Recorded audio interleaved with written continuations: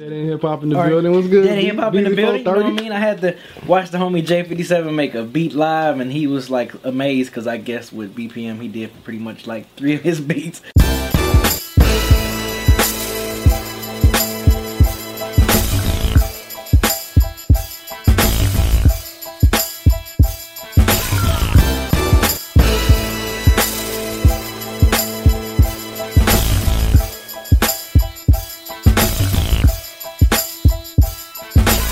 Yo, what up? This is Amon Jackson. We here doing the on-the-spot sessions for Machine Masters. The homies Dead and Hip Hop slid through to catch my man J57 doing production, and Damone on the mic. I'm just in here engineering and trying to think of cool cliche things to say, and that's about it. Yeah, I mean, it was cool because I came here. They didn't give me any of the sounds prior to this, so I get here.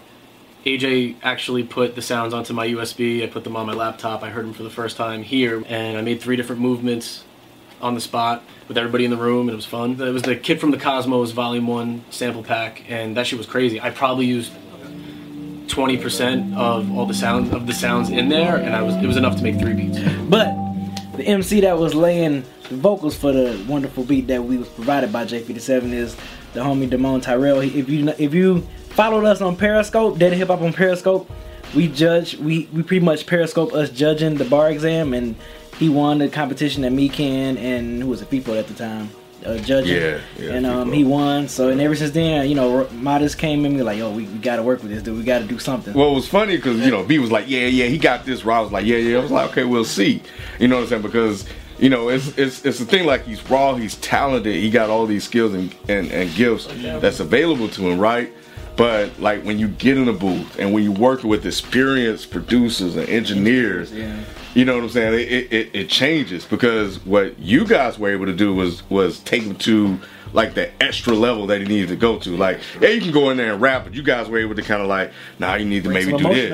And then watching you two play off each other and just communicate, that communication was like, yeah, no, I like that. No, okay, let's try this. Like, that was really, really ill too, and it led to a better song because you pulled something extra out of him. So all our faces, every time. Yeah, all of our faces. And we just in the back. That was it. And it just made the song that much better.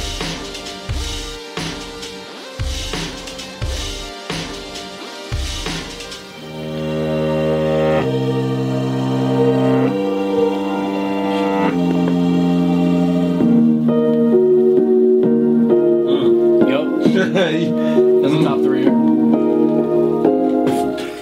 Yeah, that shit, trap hi-hat.